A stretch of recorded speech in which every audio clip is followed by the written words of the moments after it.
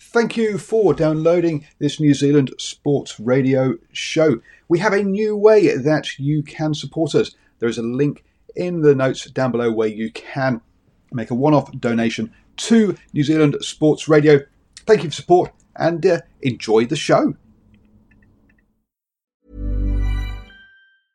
I'm Sandra, and I'm just the professional your small business was looking for. But you didn't hire me because you didn't use LinkedIn Jobs. LinkedIn has professionals you can't find anywhere else, including those who aren't actively looking for a new job, but might be open to the perfect role, like me. In a given month, over 70% of LinkedIn users don't visit other leading job sites. So if you're not looking on LinkedIn, you'll miss out on great candidates like Sandra. Start hiring professionals like a professional. Post your free job on linkedin.com/people today. Hey, it's Danny Pellegrino from Everything Iconic. Ready to upgrade your style game without blowing your budget? Check out Quince. They've got all the good stuff, shirts and polos, activewear, and fine leather goods, all at 50 to 80% less than other high-end brands. And the best part? They're all about safe, ethical, and responsible manufacturing. Get that luxury vibe without the luxury price tag. Hit up quince.com/upgrade for free shipping and 365-day returns on your next order. That's quince.com/upgrade.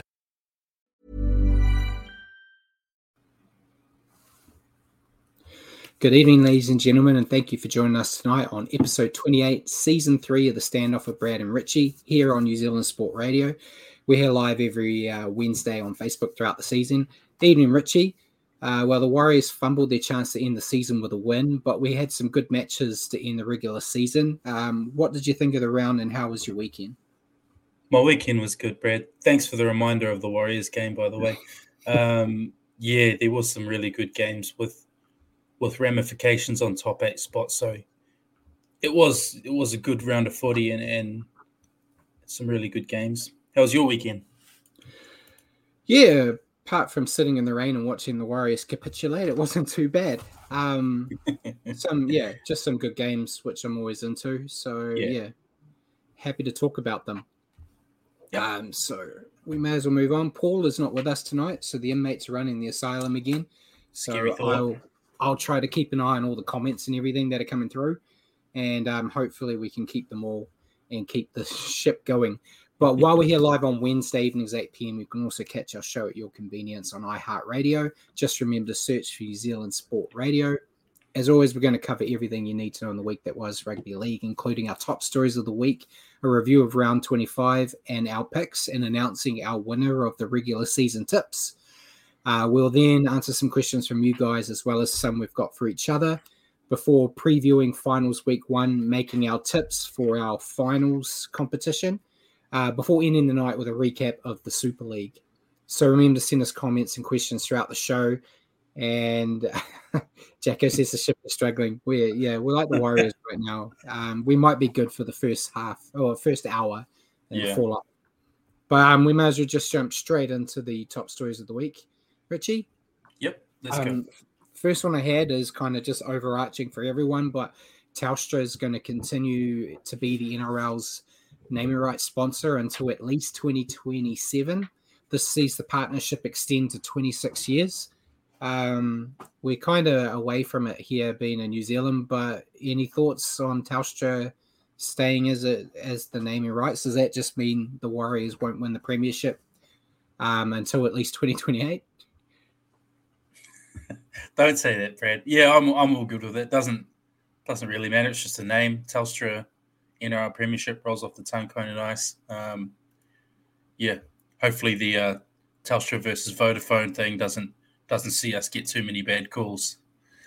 Fingers crossed. So yeah, good to see them continue the naming rights. But we'll move on. Go to the Warriors.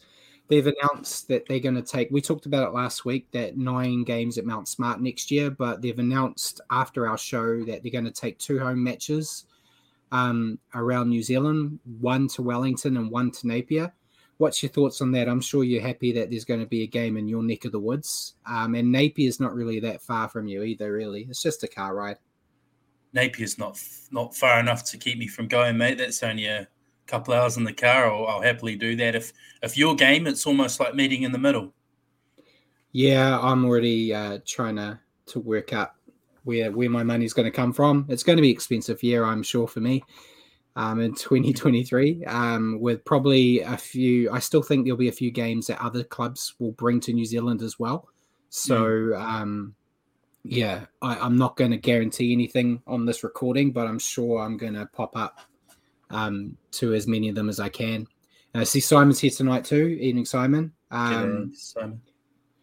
And he says, Telstra is actually a big sponsor with a lot of sports in Australia. So, they're big in there. So, looking forward to, more games in New Zealand. And, Simon said Napier's not a bad idea. To be honest, I've been to Napier once, but I've never gone for sport. So, nice part of the world. Experience. I might have to give Dad a call and swap cars because I don't know if my car will handle all the driving, but we'll see. But yeah, it should be good. It's probably makes it a bit more positive than the doom and gloom we had last week with only 9 games at Mount Smart and what was going to happen. We kind of had a feeling there were going to be other games around the place. Yeah. Jacko says he hopes that I'm right, that a few other clubs will bring a game, but he doubts it'll happen. Yeah, I'm just trying to be positive. I'm not sure. I kind of thought the only guaranteed game would be the Bulldogs with Phil Gould basically coming out saying every team should bring their game to New Zealand. So he's kind of put his foot on it there and has to do it. But, he's getting a bit old. He probably forgot that he said that. So we'll see what happens. We've got some time before the draw's announced. So we'll know for sure by then. But at the moment, we just get to have fun speculating. But we'll go into a bit more of a controversial topic. I know we talked about it briefly last night with Ruin Hammer. Shout out to them. But Panther Taylor May has been found guilty of assault for an incident in October last year. The NRL's gone very tough on him, and they have handed out a breach notice, which includes a 2-match ban and a $7,500 fine. However, the ban's going to start next season, so he can be available for the finals. What's your take on this, Richie? Getting punished for something you did last year, but getting to receive that punishment next year. I don't know what to feel about it, Brad. I understand the stance of wanting to have players in the big teams playing in the finals time, but punishment's punishment, I guess. It's not so much that I'm, it's more the length of the ban. So something like assault, you can get a couple of weeks versus some words that people say can get you 4 weeks, like we saw with our team this year. So I don't know what seems worse to you, but I know what I think's worse. Yeah, well, I've seen the footage of what happened, and he went up behind some guy and ragdolled him down when the guy was talking to Nathan Cleary. I'm not entirely sure what he was saying to Cleary, but it looked like something that didn't really need to happen. And yeah, like Jacko said, it was a member of the public, which I feel kind of takes it across the line. If it was a bit different, where there was a guy coming up to Taylor May and pushing and shoving, and he pushed back, type thing. But he blindsided the guy. The guy didn't even see him coming, and even if he was saying something derogatory towards Cleary, from the way Cleary was reacting, it didn't look like there was anything that much going on. So I don't know, but yeah, I feel like it just shows that if you're a top side, you kind of get preferential treatment. 100%. If you even go by no one's really talked about it, so I might be looking at it from the wrong angle, but I thought when you had things like this going to court, the rule was you were banned until the decision had been made. Because I know there's been a lot of complaints about guys that went to court and then were proven innocent, and they had missed all that time of footy because of the rule. But this happened in October last year, so in theory, he shouldn't have been playing any games this year until it had been done. however right or wrong that decision is. But I don't understand why he's been okay to play. It upsets me a little because I put him in my fantasy team and then this news broke and I traded him out because I thought he wouldn't be playing. And then, he's not. So I don't know. It seems weird, and it's going to be interesting the next time something happens. I think what Simon just said there in the comments, the NRL keep changing their rules to suit them half the time. I agree with that completely. The consistency's never been there, and that's the problem. Yeah, and I don't think it's going to get better. It's just, I guess, going to give an argument to a lesser team if something happens. If they can do it, like say if the Raiders, I'll call them a lesser team. Sorry, Simon, in terms of finals this year, they're the 8th team. If Jack Whiten had done the same thing, would Whiten get a 2-week ban and get it next year, or would he be missing that game, a pivotal game for them as well? I would tend to think that his ban would start immediately. So, well, I'm sure this story's going to develop more, or the NRL are going to continue to try to just bury the lead and move on. So if there's any more developments, we'll talk about it next week, I'm sure. But we'll move on. Craig Bellamy has confirmed that he's going to retire from head coaching duties at the end of 2023. Do you think that will see the Storm kind of fall? They're kind of falling now, as harsh as that sounds. But do you expect to see an exodus of players? Is probably the right way to frame it, and that they'll basically have to start from scratch? I think there is a pretty good chance of that. I mean, we're looking at a guy who's been at the helm there for a long tenure now, and a long, very successful tenure, and a lot of good that happens at that club, I believe, centers around Bellamy. I mean, look at the development of players, the culture. There's no denying he's done a fantastic job, and taking him away from that is going to, whether they like it or not, is going to have some kind of effect on the way that club is run and the culture. So, like you say, I mean, they've had a tough run of injuries this year, which has seen some up and down on-field performance. So, maybe we might see a bit of a rebuild stage from Melbourne. Finally, it feels like they've never had to rebuild. So, And I know they were still talking about him being a mentor. I'm not even sure who their head coach would be. Like I feel like Stephen Kearney's not going to get that gig.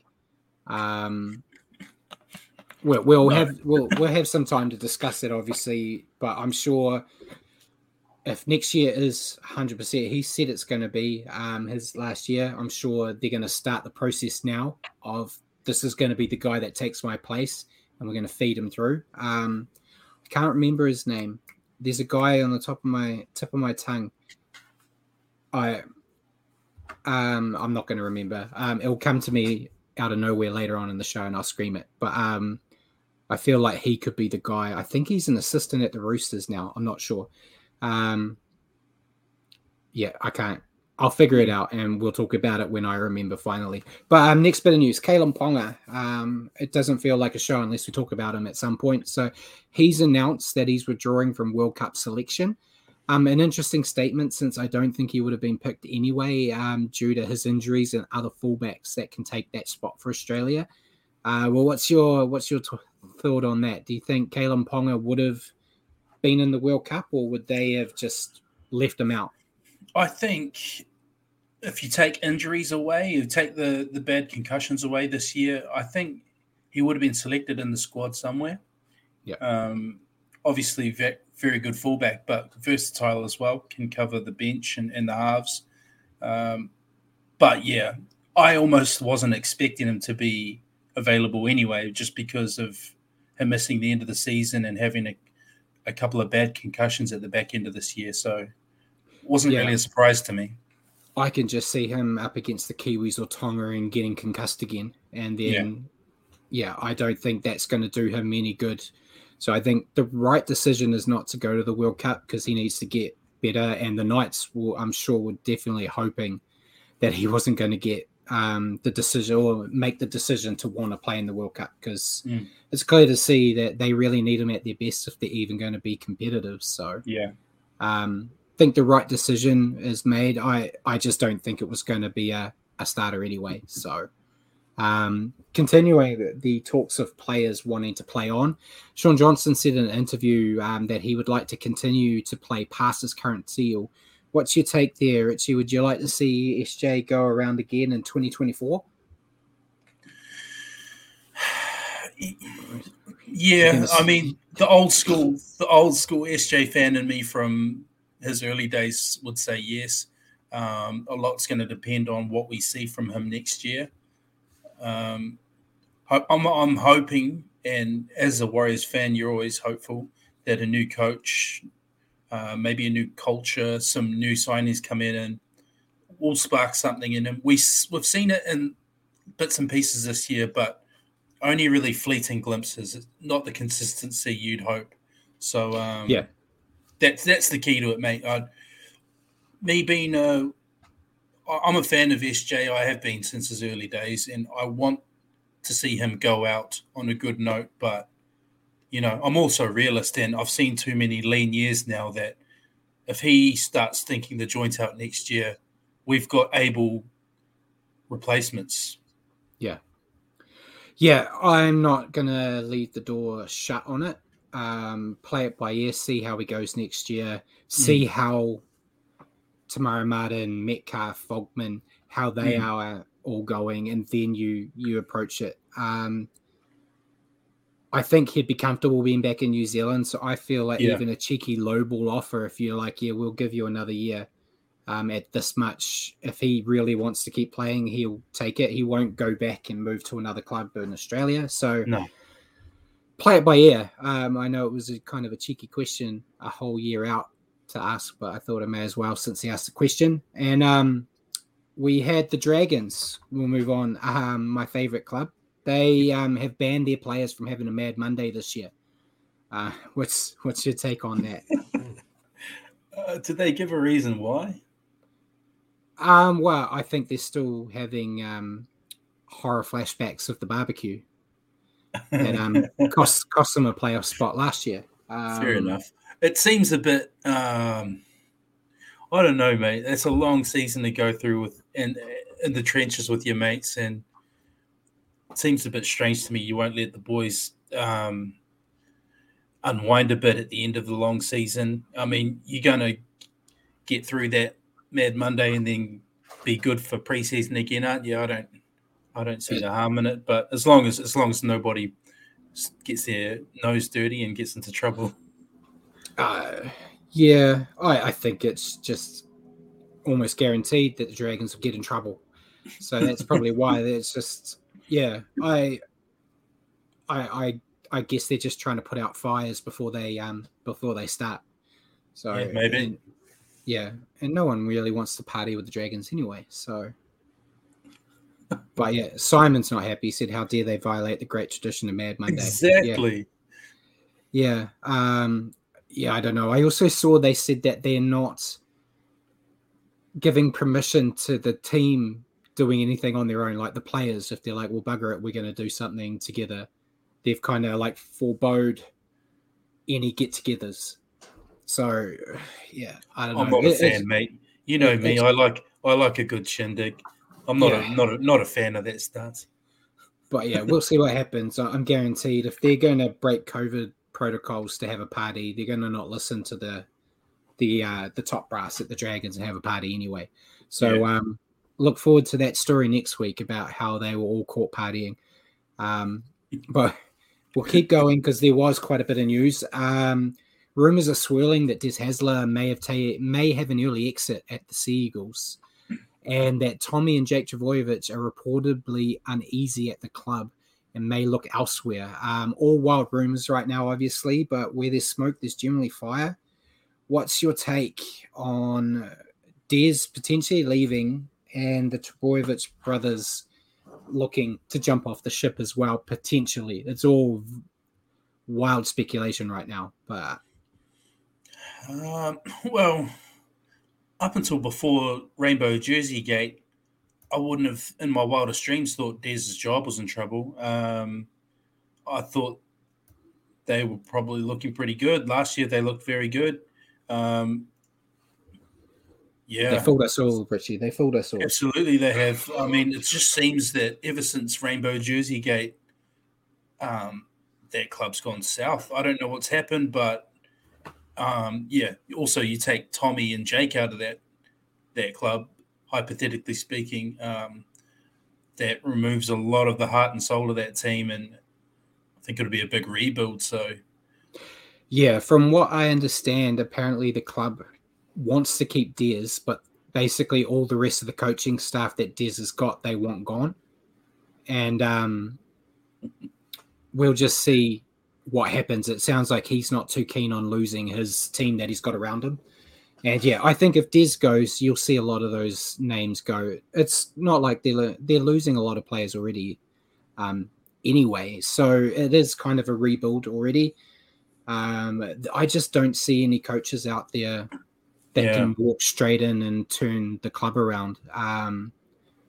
So yeah, I don't know. It's at least going to be something to keep us talking about league when there's only limited games to review. So how about that from Simon there?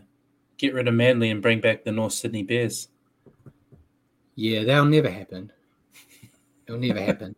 I know everyone hates Manly, but I've grown an affection for them for some reason. So I'd like to see them go back to improving. So it would be good for me. But from one coach struggling, we'll go to another. Apparently, Kevin Walters is back in the firing line and fighting for his job after the Broncos fall from form. I feel like we talk about this every couple of months, that Walters is on the way out, and then the Broncos had a nice bit of form, and he's safe, and then it falls apart again. Do you see the Broncos getting rid of him? It just proves how much a head coach job is results driven, eh? Yeah. Again, you take it back 6 weeks and they're sitting around the top four. Everyone was hailing Kevin Walters for bringing back the spirit of the Broncos, bringing them back from the foot of the table, putting them back where they were meant to be. Now they lose a few games and miss out on the 8 narrowly, and he's fighting for his job. So I don't know what to believe, mate. Also, I don't know if that's the right way to look at it. If for the Broncos, I mean, they've come from a last place finish and a few bottom 4 finishes the last few years, to end up finishing 9th and just missing the finals. That's a big improvement. It just looks improvement on what they've been, massively so. It just looks bad because they really should have made finals, but they choked it at the final hurdle in the last few weeks. So if you look at it the other way, it's a massive improvement for them from where they've been. Yeah, and I don't see him losing his job at the moment. If the Broncos, the way they've been playing the last couple of weeks, continues into next season, I think there'll be conversations to be had. Yeah. But I think like you said, they went from wooden spoon and being bottom of the barrel to going to 9th. That's, it's not what the Cowboys and the Sharks have done, but it's a step in the right direction. So there's something there. But yeah, it just seemed, we'll talk about it when we get into the game. It just seems that there is something missing at that club right now, and I'm sure that's something they'll figure out in the off season and fix. But we'll continue with the bad news. NRL games will no longer be played at Leichhardt Oval due to a lack of upgrades to the facilities. The Tigers got to send out that legendary stadium the only way they know how against the Raiders. But what's your take on that? It's such a, iconic, iconic stadium, but you can kind of see if it's kind of fallen apart and they're not going to invest the money into upgrading and fixing it, they're going to move away from having games there. We saw, how many weeks ago was it, where one of the stands broke and all the spectators fell out. You don't want that happening in an NRL game. So I understand, but I'm sure people that have more of an attachment to that ground than I do will be very upset that it's not going to be there anymore. But what's your take on it? Yeah, it is iconic, and there's something cool about the suburban grounds in Sydney for some of these teams. Looks as though it's not in a very good state, though, so you can understand from that point of view. Maybe it's a sign for the Tigers to just give up the ghost as a club in general. Yeah, that's horrible to say. Come on, keep it. We can keep it at 16 and even numbers. I'm not going to get into that argument because our team's not far from them. No, we're not.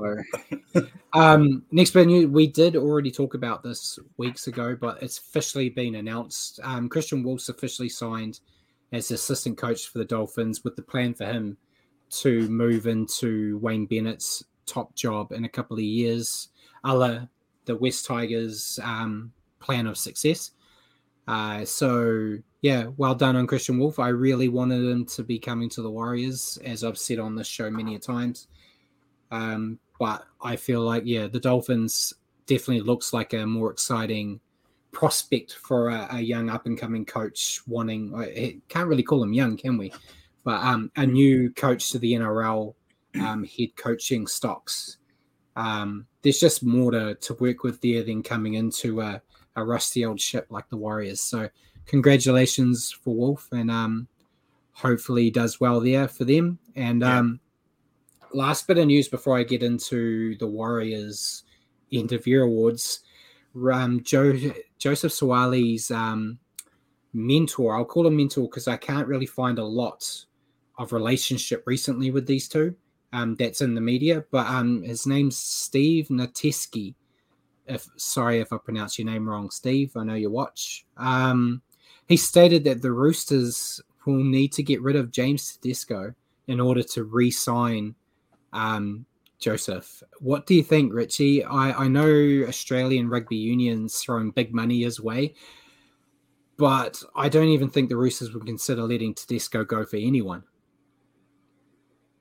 No, and why would you? He's the New South Wales captain. He's a shoo-in for the Kangaroos team, one of the best players on the planet. So big claims there. I know young Joseph has massive raps on him, and I just think he's a very young man. So, he can bide his time. There's no reason to be throwing out that kind of talk just yet. He's still a teenager.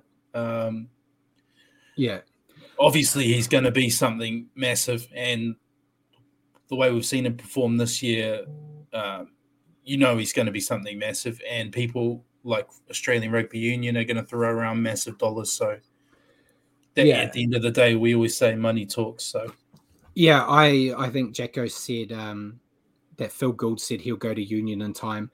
I think he's more likely to go to Union than Tedesco leaving the Roosters. So, and he'll get bored in Union, like Jacko said as well. But you go get offered bajillions of dollars, you go play Union for a couple of years, then you come back to league. He may not get bored.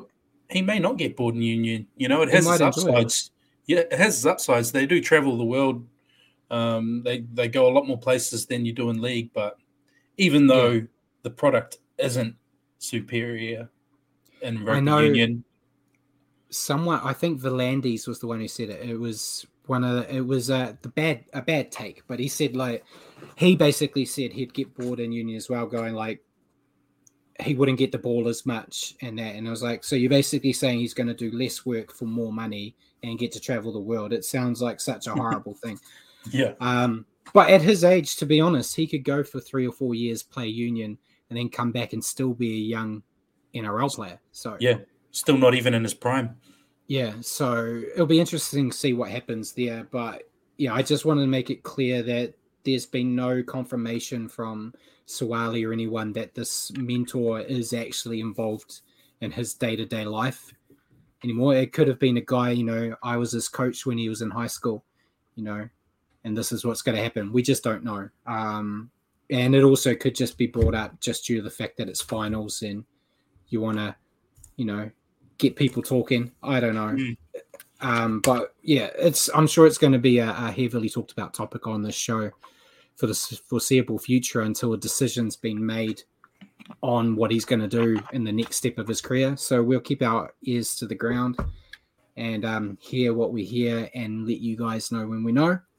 But we'll move on to my last bit of the news stories. The Warriors had their end-of-year awards on the pitch after their match last weekend. It was kind of good. It was to try to get the fans involved, but it was also due to the fact that half the team were basically leaving New Zealand the next day.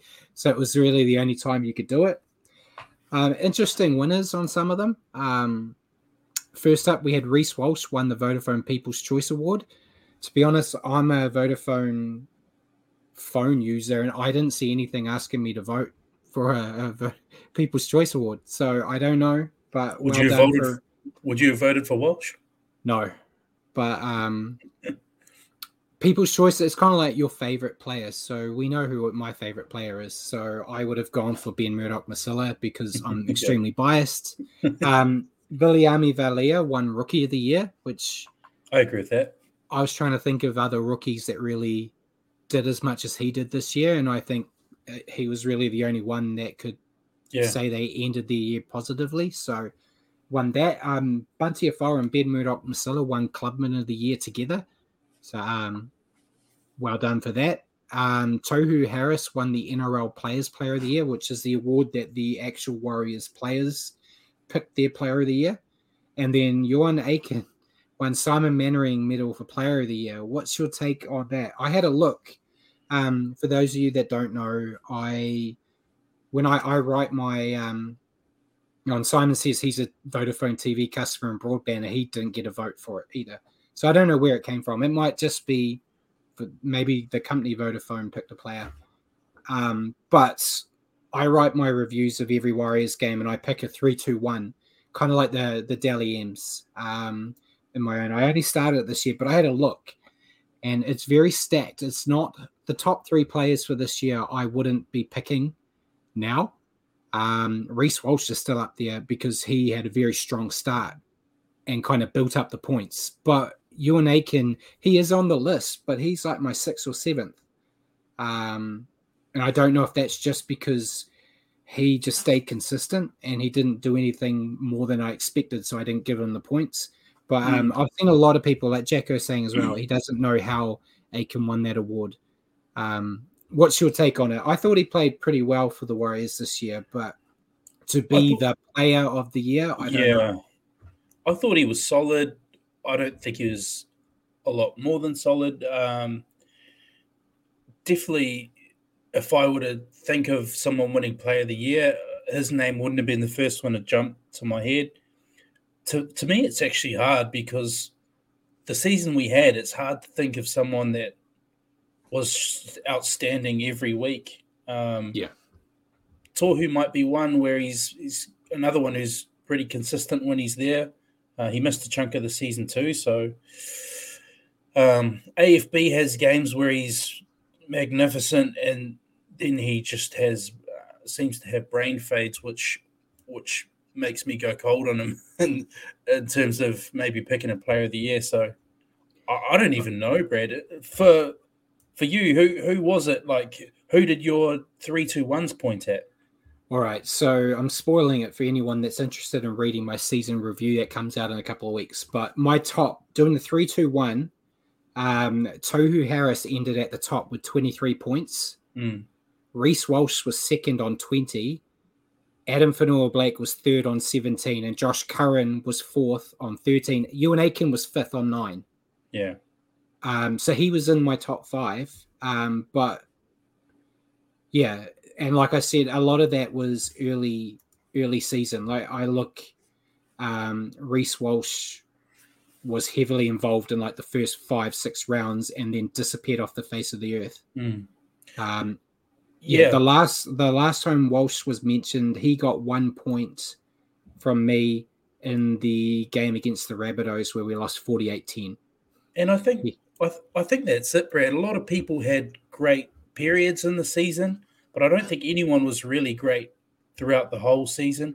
I think Curran had a real good purple patch, and then for whatever reason he had injuries. When he got injured, he came back slow. And then he started missing selection. I think Wade Egan has made big strides this year. And again, he's had some really good patches, but it's very, very tough this year. Very tough to pick a solid standout for the whole year.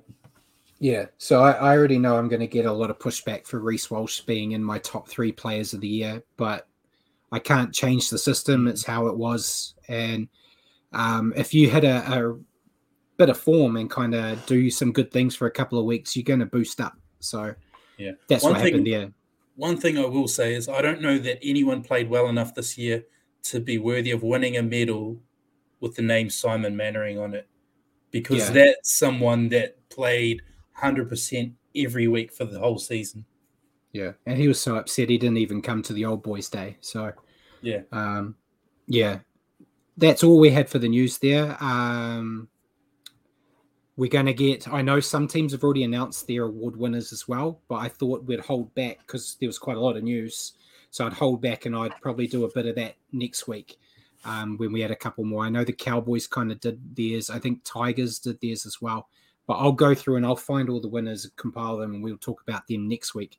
But we may as well jump into injury ward. It's only 2, really only 1 that counts for teams that are still playing. But Joey Manu strained his calf. They reckon he could only be sidelined for 2 to 3 weeks. So he could potentially miss the finals, depending on how the Roosters go. But he will be fine for the World Cup, which was the only concern I had when I saw that he got injured. So, hopefully he bounces back from that quick because the Kiwis are going to really need him. And I don't really care where the Roosters go in the finals. The last bit, it doesn't really affect anyone, but it's Warriors adjacent. So I thought we better mention it. Tamari Martin played on for a little bit with a collapsed lung. He was sent to hospital overnight. He didn't require a chest drain or anything. So he's bounced back reasonably well and he's in good spirits. So it's good to see that nothing too major happened there. So your takes on Manu and Martin there, Richie, before we move on? My take on Manu is similar to what Jacko's just said. As long as he's fresh for the Kiwis, nothing else really matters for me. Pretty brave from Tamari Martin to play on with a collapsed lung. Hope he recovers well because, that man's had a couple of pretty out there health problems and injuries in his short career so far. So we want him nice and fresh when he comes here next year. Yeah. And so we'll move on to Naughty Boy Corner. A whole lot of fines, only 1 suspension. So Matt Croker from the Knights, he's got a 2-match ban for grade 3 dangerous contact. Not in playoffs, so he, like May, will only have to start a suspension next year. Corey Horsburgh got a $750 fine for a grade 1 high tackle. Zane Musgrove's got a $1,000 fine for a grade 1 dangerous contact. Jake Simpkin from the Tigers, $1,800 fine for grade 1 dangerous contact as well. Zach Lomax got $3,000 for a grade 1 crusher tackle. Jermaine Hopgood got $1,000 for a grade 1 dangerous throw. And Hami Silly from the Rabbitohs got $750 for a grade 1 dangerous throw. Another week where Nelson got put on a report and didn't get a fine. So we'll keep that going. So, all the injury boys, and we may as well I know we're going long here. We'll jump into the games. We'll start off with the NRLW, Richie. Another game week where I didn't get to watch as many. I'm going to be able to watch a lot more of them this week now that there's not 8 games to cover as well. But the Roosters defeated the Dragons 34-6. Broncos defeated the Titans 22-4. And my beautiful Knights won again 18-16 over the Eels. And leads us to the first kind of match of the season this week because we've got the 6th place Titans playing the 5th place Eels, the 4th place Broncos playing the 3rd place Dragons, and then the last game of the round is the 2nd place Knights playing the 1st place Roosters. So you watch any of the women's games? No, not this weekend, mate. Like I was telling you before we went on air, I was on call this weekend for work, so not a lot of time to catch any of the NRLW games, but looks like the Roosters were flexing their muscle. They're looking good again. And, yeah, your Knights, mate. Yeah.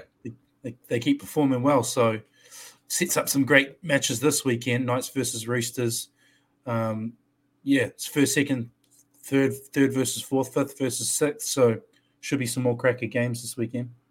Yeah, so I'm looking forward to those. But, yeah, now I'll pass it off to you and let you talk about the final round of the regular season, which started on Thursday with the Eels and Storm. Yep, so Thursday night, the Eels 22 over the Storm 14. 3 tries apiece. Dylan Brown, Will Penasini, Mike Osivo. The Storm, Harry Grant, Nick Meaney, and David Nofoaluma. The Eels, what is it with them and these top teams, mate? They seem to well and truly have the wood on the Storm, beaten the Panthers a couple times. So how does that make you feel about them heading into the finals? Are they smoky? But what do you think of the game first and foremost? Yeah, I've got on here that the Eels just continue to take big scalps, albeit it was against a Storm without Jerome Hughes. But you can't help who you're playing against. So I thought the Eels were the better side the majority of the night. You know, the Storm kind of got in the back end of the game and made it look a little bit better, scoring 2 quick tries. Simon said the Storm really let him down. I'm just looking. I think they let us all down. Oh, everyone but Richie. Richie had faith in the Eels. But yeah, the Eels are a better side. Dylan Brown was great again, and Mitch Moses is slowly changing my opinion about him. It's taking him some time, but I thought he played really good too. The halves night was made super easy by the fact that the Eels pack were just doing the hard yards up the front. Yeah. They bullied the Storm pack all night, and Gutherson kept inserting himself into the game. He was just making the Storm's night difficult. They're building momentum. I don't know if I'm ever going to be convinced entirely that they can go deep into the playoffs, but they very well could, if not all the way, if they keep playing like this. They could be the first team in some time to beat the Panthers 3 times in a year, depending how they go this week. But yeah, they're building at the right time, which has been their biggest problem in years past, is that they built too early. Yeah, they kind of had that little down patch, and now they're on the up. So I'm never going to put my money on it, but they definitely look like world beaters at the moment. We just have to see how that goes when they're up against the Panthers this week. But the Storm, they just struggled without Hughes, which has been a common theme all year. Whenever he hasn't been there, they kind of looked a bit wayward. That flourish at the end made the results seem close, but they just weren't good enough, as brutally honest as I can be. They made 11 errors. They were penalized 8 times, and that's not going to help you get a win against anyone. And unless their respect for the ball and discipline improve, they won't go far in the finals. But it's like I'd never bet on the Eels. I never bet against the Storm either. So. Yeah, well, part of the reason I felt that the Eels might get up over the Storm was mainly because Hughes was out. Yeah. But like you say, the Eels can only beat who's in front of them. And when you look at their stats, they made half the errors of the Storm, only 6 errors to the Storm's 12. Their completion rate was really great, 31 out of 36. So, you know, even without Hughes there, the Storm was still a quality unit, and the Eels were really accurate and put them away. So that's a good scout for them heading into the finals. I'm sure it'll be a confidence builder. Definitely. Next game was the Bulldogs getting up over the Sea Eagles in a nail-biter, 21-20. Mm-hmm. It was 4 tries apiece. For the Bulldogs, Braden Burns, Zach Docker-Clay, Aaron Shoup, and Kyle Flanagan. For Manly, Deli Cherry Evans, Christian Tuipulotu, Marty Tapau, and Haumole Alakuatu. Very close, Brad. And the young superstar 5'8", Matt Burton, came up clutch in this one. Yeah, so I've got on here, the first note I made was Seagulls finally showed some fight, but the Bulldogs refused to quit and snuck home with a win. That collapse that Manly had, though, however, kind of shows the trouble Manly's in right now. Feel like I'm going to talk about that in a couple of games as well. But they've fallen off the side of a cliff. And as we spoke about it earlier, there's apparently going to be plenty of changes at the club in the off-season, and they need to make some changes if Manly want to get back into the finals picture. I'm not sure what those changes need to be, but something needs to change. They can't just rely on Tommy Turbo coming back in and fixing everything. But yeah, they just made too many errors, and you could see that they're just not on the same page. Even when they were scoring those tries, it kind of seemed like they weren't really all working together. It's kind of like a few of them would do something and it would work, and then they would kind of go off playing on their own script. But the Bulldogs, they continue to improve. The Bulldogs of old would have given up in this game when the going got tough, but the side's got heart. Braden Burns looked great. Burden's becoming more of a complete half every week. And I think they're going to be a dangerous side next season, which I think we've both said multiple times this year. Yeah. But and I've also gone here, they could potentially be one of the only teams that didn't make finals that can go into the off season with optimism. Cool fact, a crocodile can't stick out its tongue. Also, you can get health insurance for a month or just under a year in some states. United Healthcare short-term insurance plans, underwritten by Golden Rule Insurance Company, offer flexible, budget-friendly coverage for you. Learn more at uh1.com. Mom deserves the best, and there's no better place to shop for Mother's Day than Whole Foods Market. They're your destination for unbeatable savings, from premium gifts to show-stopping flowers and irresistible desserts. Start by saving 33% with Prime on all body care and candles. Then get a 15-stem bunch of tulips for just $9.99 each with Prime. Round out Mom's menu with festive rosé, irresistible berry chantilly cake, and more special treats. Come celebrate Mother's Day at Whole Foods Market. Yeah, I think that's fair. And I think out of all the games this weekend that were won with a field goal, I preferred that one. And before we move on, Jack, I forgot to mention that he said, did you see Marty Tapau's video showing him not getting the ball multiple times? Yeah, I did see, and that kind of just shows, like, I know he's on the way out, so you could basically say he's a disgruntled employee that's about to leave the business. But yeah, that just kind of shows, the inner turmoil that, like, they're having goes in. Props love to have the ball, so I can see his frustration if he's getting cut out passes at him all the time. But yeah, I feel like it's not the right look to go to, like, the social medias and do that. Talk to the players, be a man about it. Go like, I want the ball more, or call for it, or do something. But yeah, going onto social media and it's almost like talking shit behind their back in a way.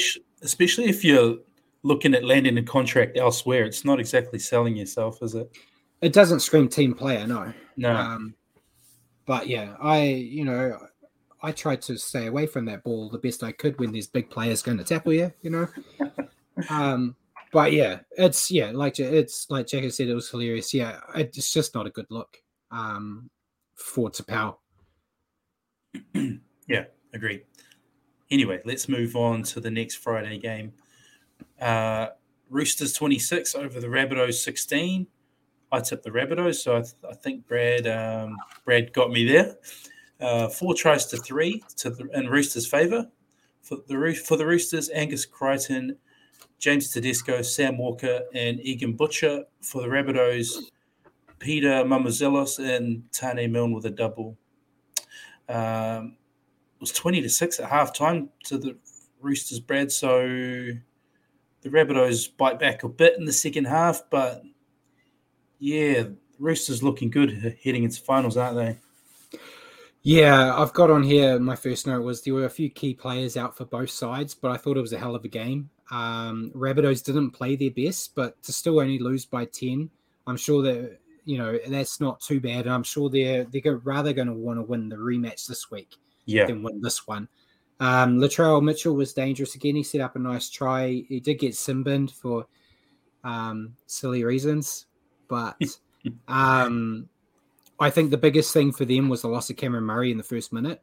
Yeah. That was a huge blow. We've talked about how integral he is to this side, and it kind of impacted the Rabbitohs both on attack and defence. Lachlan Elias had a rough night defensively, and he can expect a lot more traffic coming his way this week, I'm sure.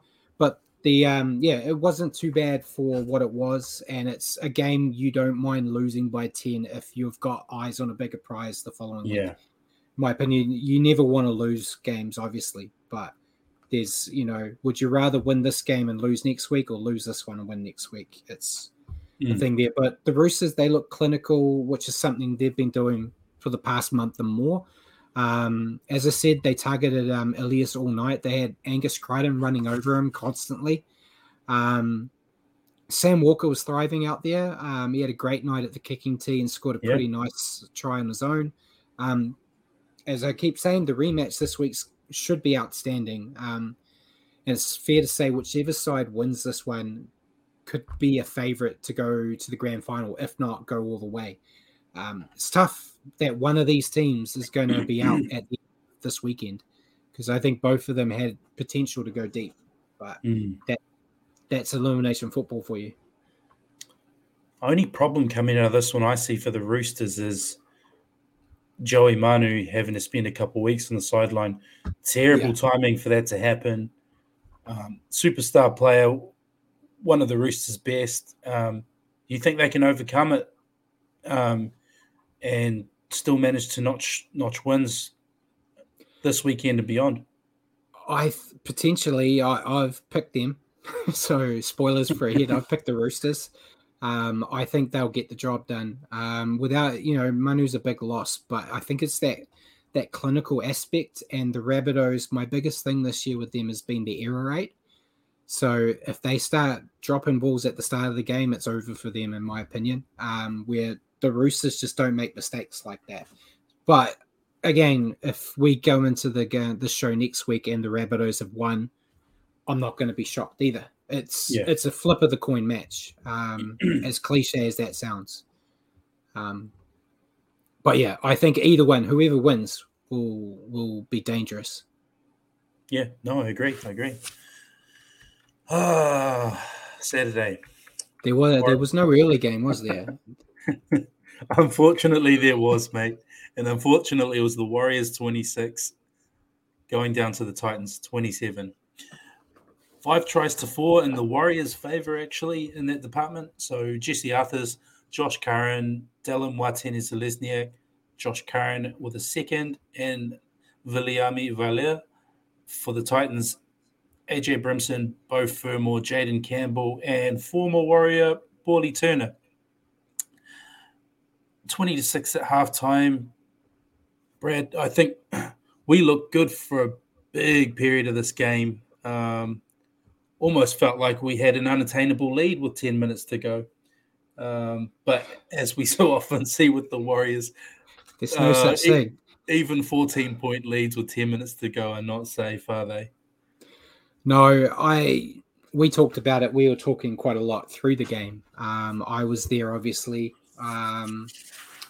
They started well. We'll start with the positives. We don't want to be all doom and gloom. I thought Reece Walsh had one of his better games in some time. He was creating heaps of scoring opportunities, and the Warriors took them with both hands. The forwards looked good. Curran was back to his best.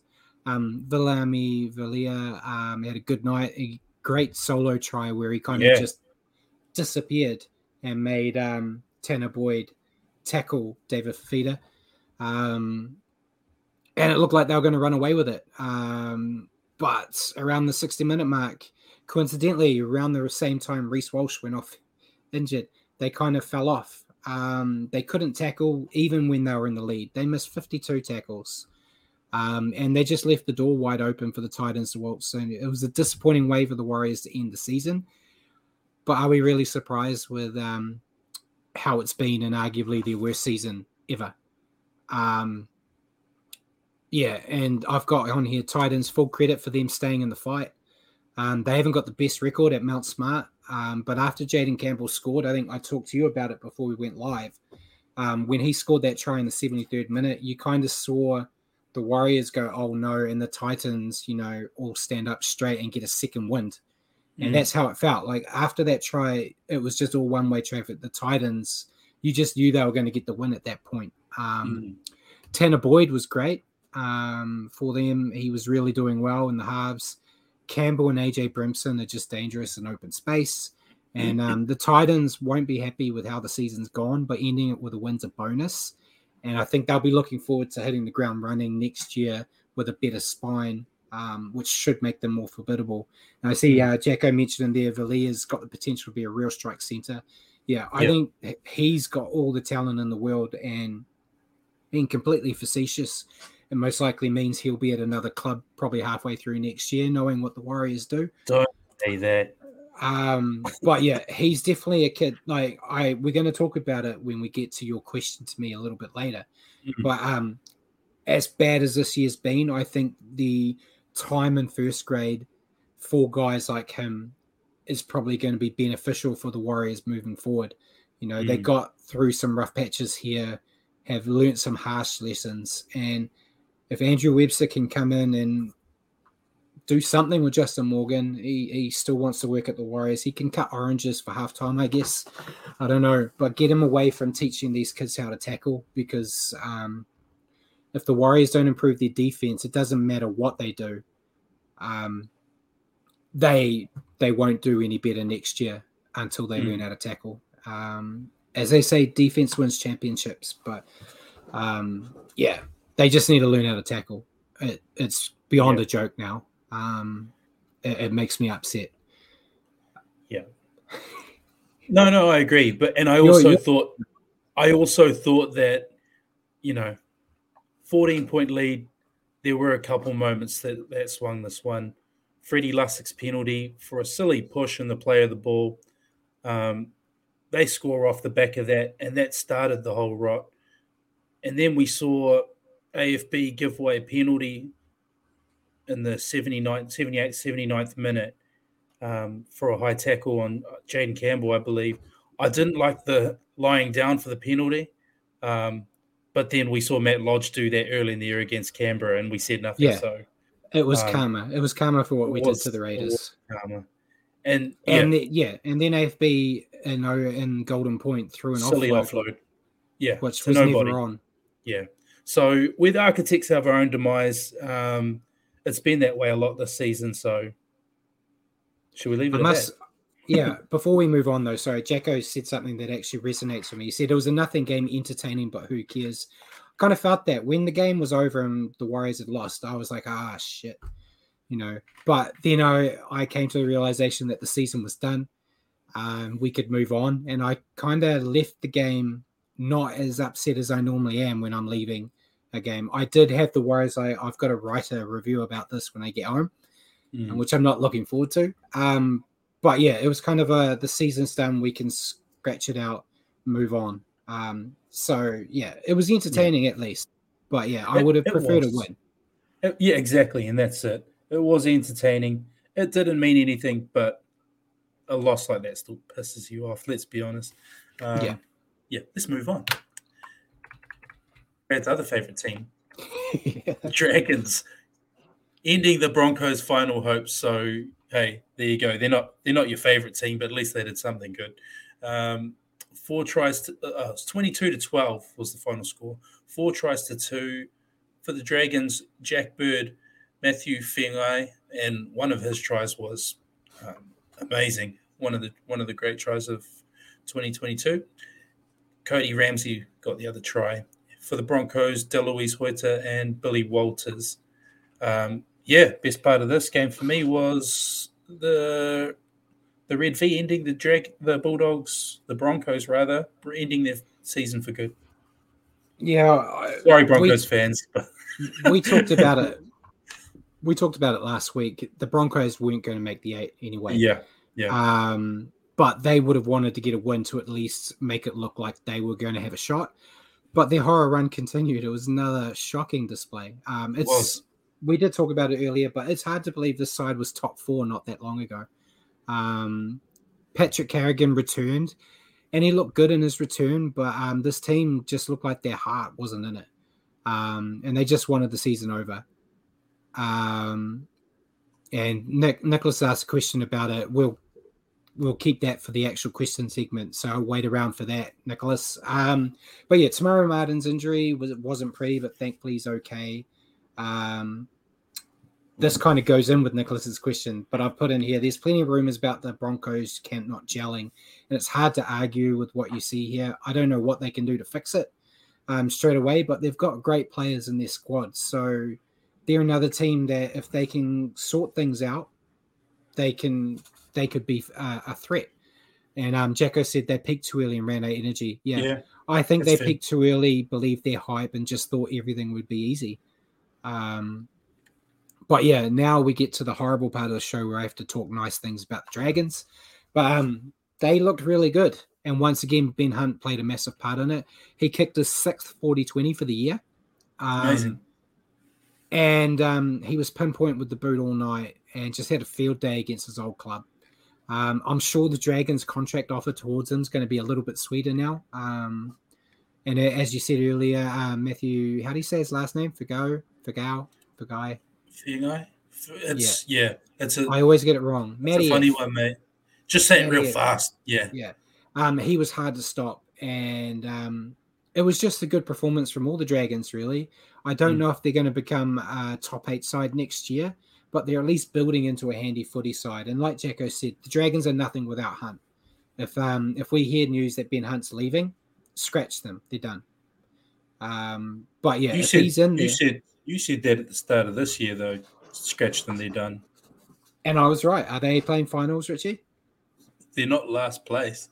They're not last place, but that's true. But if you're not first, you're last, I guess. Exactly. But yeah, it was a good performance for them, and I think they have got the bones of a good team there. As much as I love to hate them, I still don't understand why I do. They're the team I picked this year to hate. I'll probably have a new team to hate next year. Keep things interesting. But yeah, disappointing for the Broncos, and I'm sure they're very glad the season's over now. Yeah. Worst thing for the Dragons is they're not going to have the chance to go out on the large for Mad Monday. So watch team morale plummet next year. Cowboys beat the Panthers 38-8, albeit a reserve Panthers team. Yeah. They rested pretty much most of their squad, to be fair. It was 7 tries to 2. Murray Taulagi, Valentine Holmes with a hat-trick, Scotty Drinkwater, Hamiso Tabuai-Fidow, and Reece Robson getting the tries for the Cowboys. And for the Panthers was Robert Jennings and Taruva, the young Fijian outside back, who looks a really good prospect. But yeah, the depleted Panther side didn't really have a lot to offer up. The Cowboys did what you probably expect them to do against the second string side, Brad. Yeah, I don't have much to say here. They got an easy win against Panthers B side. Valentine Holmes had an early night, but he made a huge impact before he went off. Decent performance from everyone. I would be worried if the errors continue to stay in double digits, but I think you can kind of brush it off in this one because they were a bit more relaxed against soft competition. I feel like they'll be more switched on when they're actually playing competitive sides. They're still smoky in the final series, but I think regardless of what happens, if they end up getting eliminated this week or not, or they won't get eliminated, will they? No. If they lose this week or not, I think they'll be proud of how far they've got. They'll pick for many as the spoon. Thankfully, neither of us picked them as our spoon contender. But yeah, I think this surprised all of us with how they've gone. And the Panthers, nothing really to say. They kept the score lower than I thought they would, but they never had a chance in this match. But at least a few of the fringe players got a run around. Yeah. Same as you, mate. Like, that game was pretty much what I expected. If the Cowboys hadn't have done that against the Panthers lineup that they named, you'd be a bit worried for the Cowboys, but they did what they should have done. Yeah. So moving on to Sunday, where the Sharks getting up over the Knights 38-16 was 7 tries to 3. Brighton Nakora, future Warrior Luke Metcalf with a runaway try, length of the field effort. Brighton Nakora grabbed another 2, actually, so he had a hat-trick. Ronaldo Mulatalo, Jesse Ramian, and Lockie Miller rounding out the tries for the Sharks. 3 tries for the Knights, Tex Hoy, and a double for Dom Young. Was pretty close at halftime, 12 all, but then the Sharks pulling away after halftime, Brad. Yeah, I didn't really have much to say in this one either. It was close first half, but Sharks ran away. I've got on here about Metcalf scoring a great length of the field try. Good to finally see him get another game in first grade after being shunned for most of the year. Nakora, he's back to his best, scoring their well-deserved hat-trick. Wasn't their best first half, but they made up for it in the second. Hines continued to direct the side well, and they're in prime position to make a run in the finals. Another surprise team like the Cowboys that should be proud of their year. Knights, they did better than I expected, but you just knew they wouldn't stay in the race for the whole match. Dom Young scored a double and has been one of the better performers for the Knights this year, I think. They just struggle to get points right now, and I don't see this getting fixed next year unless Ponga finds his form and stays healthy. And they, like so many other teams, will be happy the season's over. And yeah, Jacko said Metcalf's got real pace and quick off the mark as well. Oh, yeah. Yeah, it was quick as a hiccup, as I like to say. That ball just was there for him. He snatched it up and was gone, which I'd kind of seen highlights in the lower grades of him doing the same thing, but it is a different level. I guess you could kind of say this is against the Knights as well, so you can kind of say it's not that level either. But yeah, it was great, and really looking forward to seeing what he can do as a Warrior. Yeah, that try made me feel a little warm and fuzzy. That one, I smiled pretty hard at that. Yeah, started imagining him wearing our colours doing that. Fingers crossed. The last game of the round, the Raiders over the Tigers, 56-10, 9 tries to 2. Matt Timuku, Sebastian Chris, Nick Kotrick, Jordan Rapana, Hudson Young, Xavier Savage, Jamal Fogarty, Hudson Young, and Josh Papali'i. 2 tries to the Tigers, both within 10 minutes after halftime. Dane Laurie and Big Ken Maumalo, but this was, nightmare game for the Tigers, Brad. Another one. This one was done and dusted early, and halftime you sort of thought it could be anything. So the Tigers managed to peg back a couple early in the second half, but still big loss. Yeah, you see 56-10, and then if you told people that both teams scored only 2 tries in the second half, you'd be like, really? It was that damaging. But yeah, Raiders already had the top 8 spot locked in, but they didn't play like it because they put on a dominant display here, like they were fighting for a spot. As we said, it was over at halftime. I've got Joe Tapani, Hudson Young, Josh Papali'i were damaging up front, and the backs just had a field day. Jacko said the Tigers made the Warriors game look good. Yeah, I'm very thankful. I would rather lose by 1 point in Golden Point than if we got smashed, like we ended last season as Warriors fans. But Jamal Fogarty for the Raiders, he was great too. They built some steam up, and they're getting a match against the Storm this week. Spoilers for our previews, but I think Melbourne will be worried, especially considering the Raiders' form at Amy Park in recent years. This could be a game that sees Melbourne potentially out of the finals in the first week if the Raiders can build on what they've done here. It's just great to see them play positive football, and I do want to see them go deep into the finals. I just like how they're playing right now. And Tigers, I've got nothing here. I just go, what can you say? And what could be the last NRL game it played at Leichhardt? This is not how they would have wanted it to end.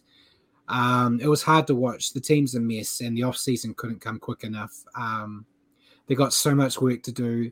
Coruscant and Papali'i should help, but they're not going to be a magic fix by any means. No, they're not. It's bad for the Tigers. You don't often see Raiders put 50 plus on teams. I struggle to think of the last time they would have done that, but they don't tend to put teams away by massive margins. They're a grindy sort of team the past few years. That's what makes it worse for the Tigers. I think that's the second year in a row they've gone out to end a year really poorly. I think last year was the Dogs that pumped them. And that's the Dogs at their worst. So, yeah, needless to say, something needs to change there in Tigers land, but that was the round. Yeah, awesome. So we'll go into our tipping comp and the final results for the regular season, if I can figure out how to put this on screen properly. Oh, yeah. I hope you guys can see that. So Richie won the round. He got 6 out of 8. I got 5 out of 8, and Simon trying his best to get past everybody. He had a few games go against him, and he got 3 out of 8. So it sees me come out as a champion of the regular season. Well done. Recovering from losing to you in the regular season last year, Richie. So I end with 133 out of 192. Richie, you stay in second place out of 131 out of 192. And Simon takes third place, 127 out of 192. So it's still really close. It looked like I was going to run away with it like a Raider. But you guys stuck in there with me for a bit. So well done, everyone. It starts afresh this week. The finals we do differently. So, yeah, let's see who wins that one. Hopefully I can go back to back. But I don't even know if we should bring it up, but I can bring up the ladder.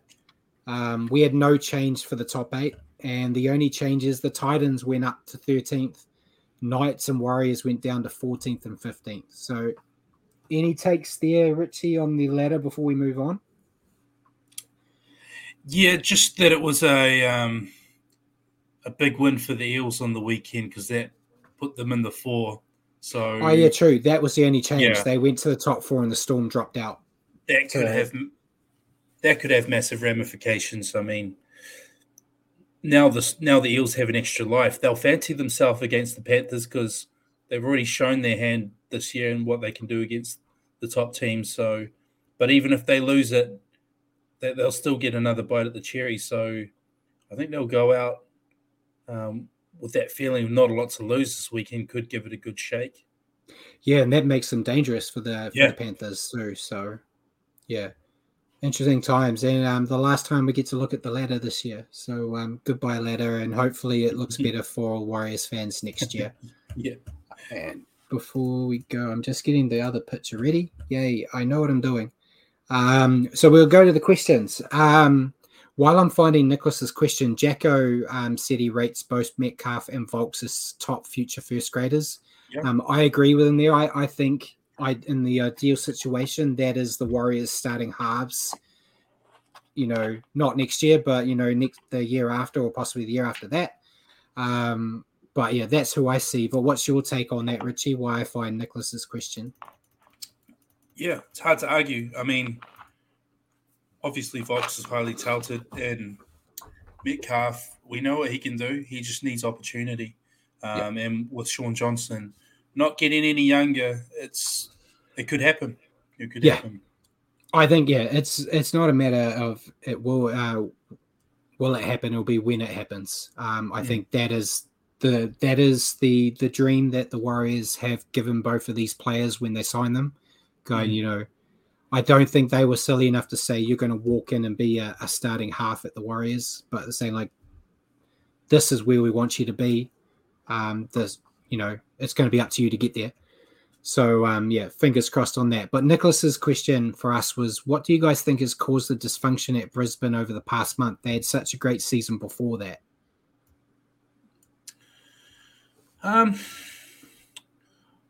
It's hard to say. They have had a bit of chopping and changing their lineup. I think Paddy Carrigan getting suspended for his hip drop for a few weeks, that was a bit of a hammer blow because, as we saw in Origin, he wasn't far off probably picking up the man of the series. Who got man of the series? Did he get it? If he didn't get it, he would have been pretty close. I can't honestly remember. Was it Ponga? I can't remember, but he was one of Queensland's best prior to him being suspended, he'd been one of the Broncos' best for the first half of the season. And maybe, I think you're right, Brad, maybe they started believing a bit of the hype because there was a lot of hype around them sitting in the top 4. They probably got a bit dizzy up there, having not been up there for a number of years, and a lot of those players wouldn't have known what it felt like. Kerrigan did win it.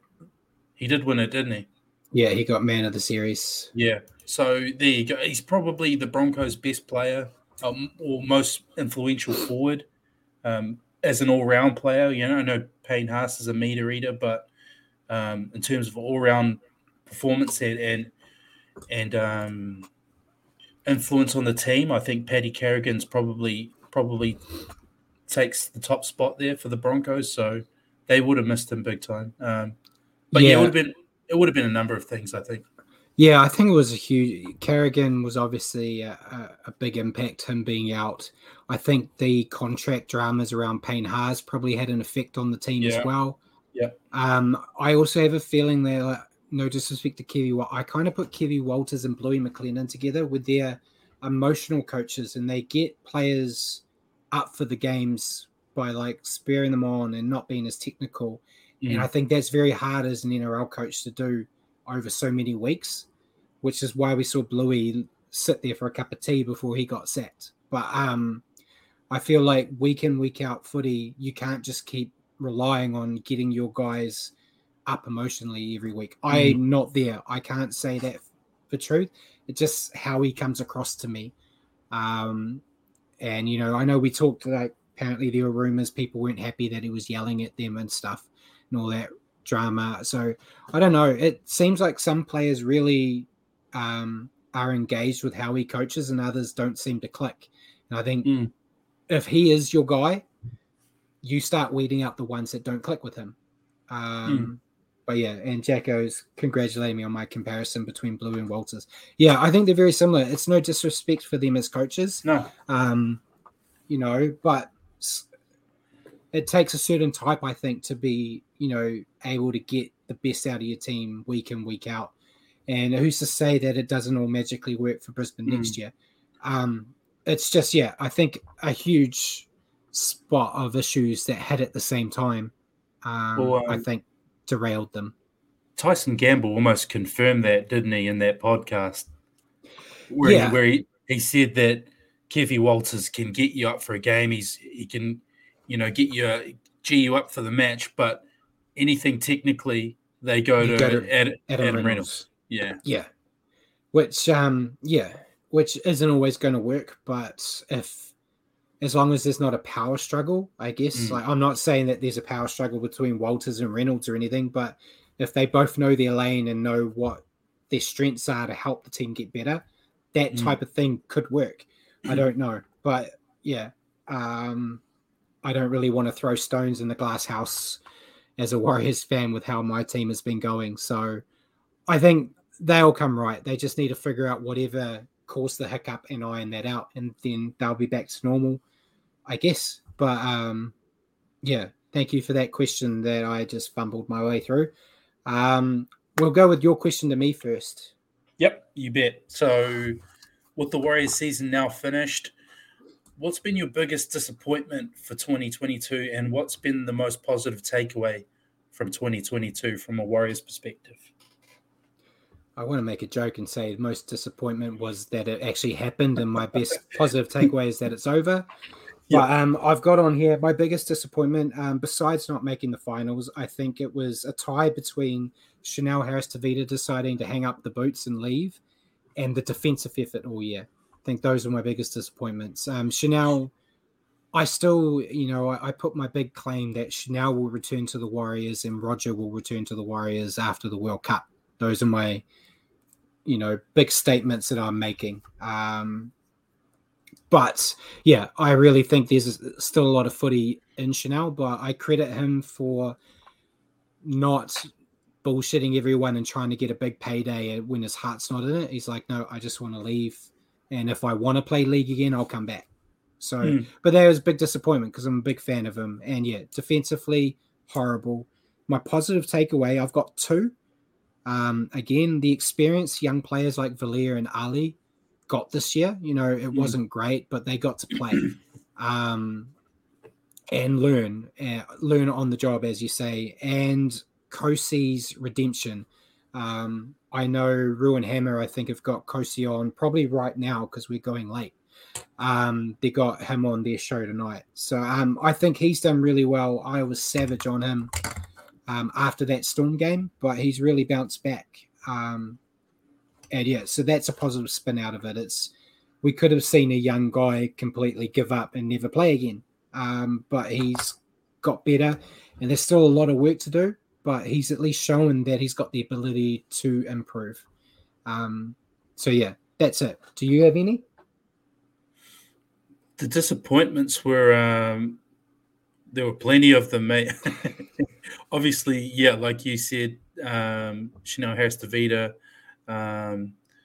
the old bust up between the alpha males, Robinson and Lodge, and the fallout that happened there. Reece Walsh, there have been plenty, even though I've moved past that now, and we seem to have come out of that one okay.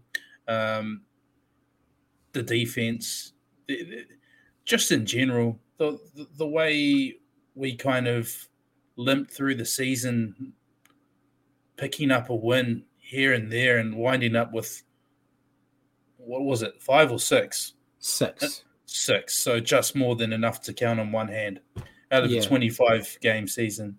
My positives are, like you, some of the rookies. Viliami Villiers, he looks a big prospect. Love the way Tom Ale looked the past couple games. He looks to have that mongrel about him, that aggression. That I know that's the kind of stuff you love. I love to see it too. The positives for me are coming next year, I think. Hopefully, with a bit of a rebuild. So yeah. Yeah. All right, and my question for you, it was a doozy to throw on you, and I'm sorry, but you're all right. With 15 players leaving the Warriors this year, we're going to see a new look side next year. What would be your game day 17, if you had to pick a side right now? Okay, I'll give you what I wrote down right now. It could change. Yeah. This was just this is very first thoughts I had in my head. Anyone watching, you probably will disagree. So, disclaimer: I only somewhat know what I'm talking about. We're couch potatoes that like to watch this game, and the more beers I have during the game, the more wild my ideas get. But what I wrote down was fullback, Chance Nickel-Klokstad, wingers Montoya and Dylan Watene-Zelezniak, centers. I really want to see Viliami Villiers get a start to the season and get some consistent game time. So he's one center. Dylan Walker, my other center. My halves, Tamari Martin and Sean Johnson. My front row, Fanua Blake, Tohu Harris, Wade Egan. My edge second rows, Barnett and Niokore. My 13, Josh Curran. Bench, Jazz Tavanga, Bunty Afoa, Aaron Pene, Ben Murdoch, Masilla. It's not bad. And I could go Tom Ale, I could go Metcalf somewhere in there. That's just on the bench, but that's just what I put from first impressions. Yeah, and I've picked one too. It's a little bit different, but kind of the same. And in my season preview that I write next year, I pick my 17 based on what I've seen in preseason and whatnot. And I'm probably pretty confident that this team I pick now won't be the team I picked then. So I've also got Chance at fullback. I've actually got Dallin and Kosi on my wings. In my centers, I've got Villiers and Montoya. My halves are the same as yours, Tamara Martin and Sean Johnson. My front row is also the same as yours, AFB, Egan and Tohu. My second row is the same as yours, Barnett and Nuakore, and Curran as my lock. And then on my bench, I've got Dylan Walker as my 14, Bunty, my man, Ben Murdoch, Masilla, and Jazz. But yeah, as Jacko said, he doesn't mind your one. He commented before I finished mine. But it all comes down to what Webster sees as well. Webster might see a guy like Dylan Walker and go, he's still got it. He's going to be a center, or he might even go, hell, we're going to throw him in the 5'8". We really don't know. I really hope he doesn't. I don't think that will. I'm just putting it out there. And it all comes down to what they say in the final or in preseason. There's just don't know.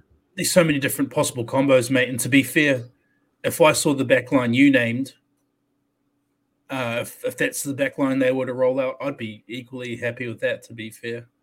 Yeah, and there'll be heaps of chop and change. We might see Metcalf in there as well. Volkman might be included. There's so many. But yeah, good questions. We may as well. We're running super late. This is what happened when Paul lets us have the keys without him here. But we'll go into finals week 1.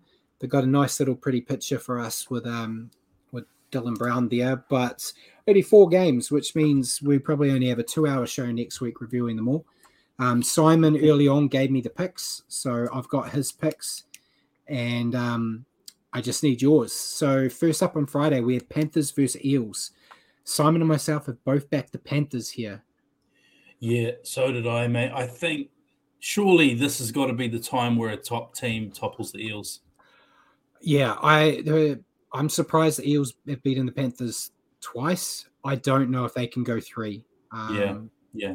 Third time lucky for the Panthers. Yeah.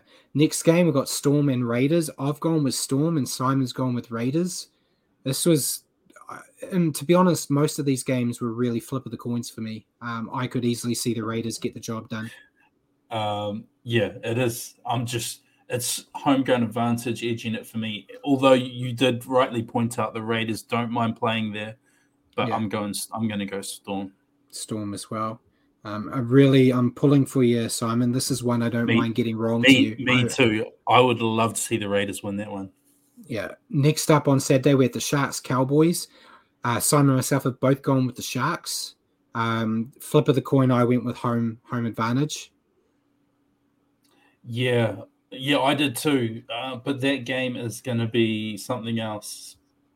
So you gone Sharks as well? I went homegrown advantage.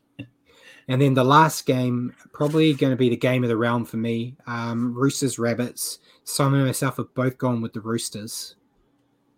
Yeah, I'm going to go for a revenge. I'll tip Rabbitohs then. Rabbitohs? You're picking Roosters against the team that you predicted. I know. Roosters got them this week. And yeah, I don't know. Something tells me a bit of revenge on the horizon. Could be completely wrong. Yeah. So Jacko thinks the Cowboys have overachieved in Folding finals. Yeah, I'm not going to say overachieved. I guess you could say overachieved. I think they've already hit their peak, which is probably another reason why I've gone with the Sharks. But yeah, looking here, we've got 2 games that we all agreed on, which was Panthers beating the Eels and the Sharks beating the Cowboys. You and I both backed Storm to Simon's Raiders, and then me and Simon both backed the Roosters to your Rabbits. So, yeah. Interesting there. So we'll definitely have someone in the lead. None of us have actually picked exactly the same. So that's at least a bonus.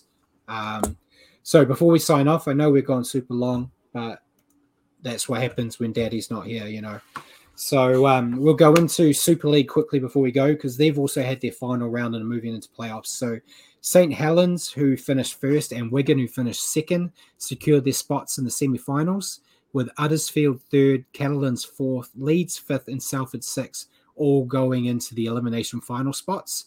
Toulouse, as we've already talked about, will be relegated. And I believe Lee will return, but I couldn't find any news confirming that. I assume the fact that they've lost 1 game in the lower grade, that they'll be the ones that come back up to the spot that they got relegated from before.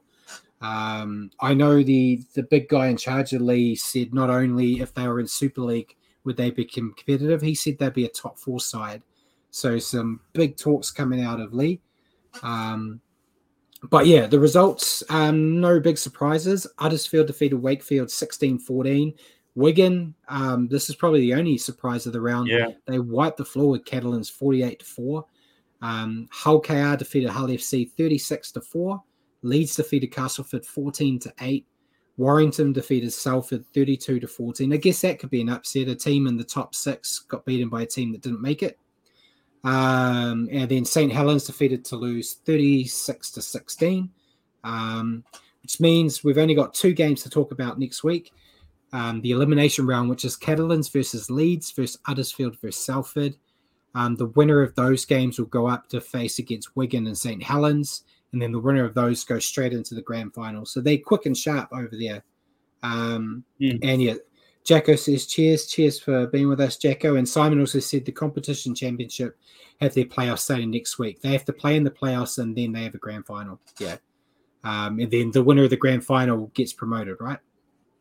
And the championship have to play the last round before the playoffs. Yeah. I still think they've had 1 loss this year, so I feel like they're going to go all the way. Yeah. But anything else you want to add before we go, Richie? Thanks, everyone, for tuning in and having a good chat as always. Always good fun, and well done in the driver's seat tonight, Brad. Professional as always. Yeah. Thank you. And I think it's going to be enjoyable having to not discuss the Warriors games next week, as bad as that sounds. But yeah, nothing else really to add. We're going to join Ruin Hammer next Thursday. They're doing a Warriors end of year review, and they've asked us to jump on. So if you guys watch Ruin Hammer as well, I think it's 9:00 New Zealand time. Next Thursday. Check us out there. We'll probably remind everyone again next week on Wednesday when we're back here. But until then, ladies and gentlemen, thank you for tuning in and joining us on the Standoff with Brad and Richie. For your weekly update on rugby league, tune into our show next week at 8 p.m. here on Facebook or at your convenience on iHeartRadio. Just remember to search for New Zealand Sport Radio. Cheers again for joining me, Richie, and good night, everyone. Cheers.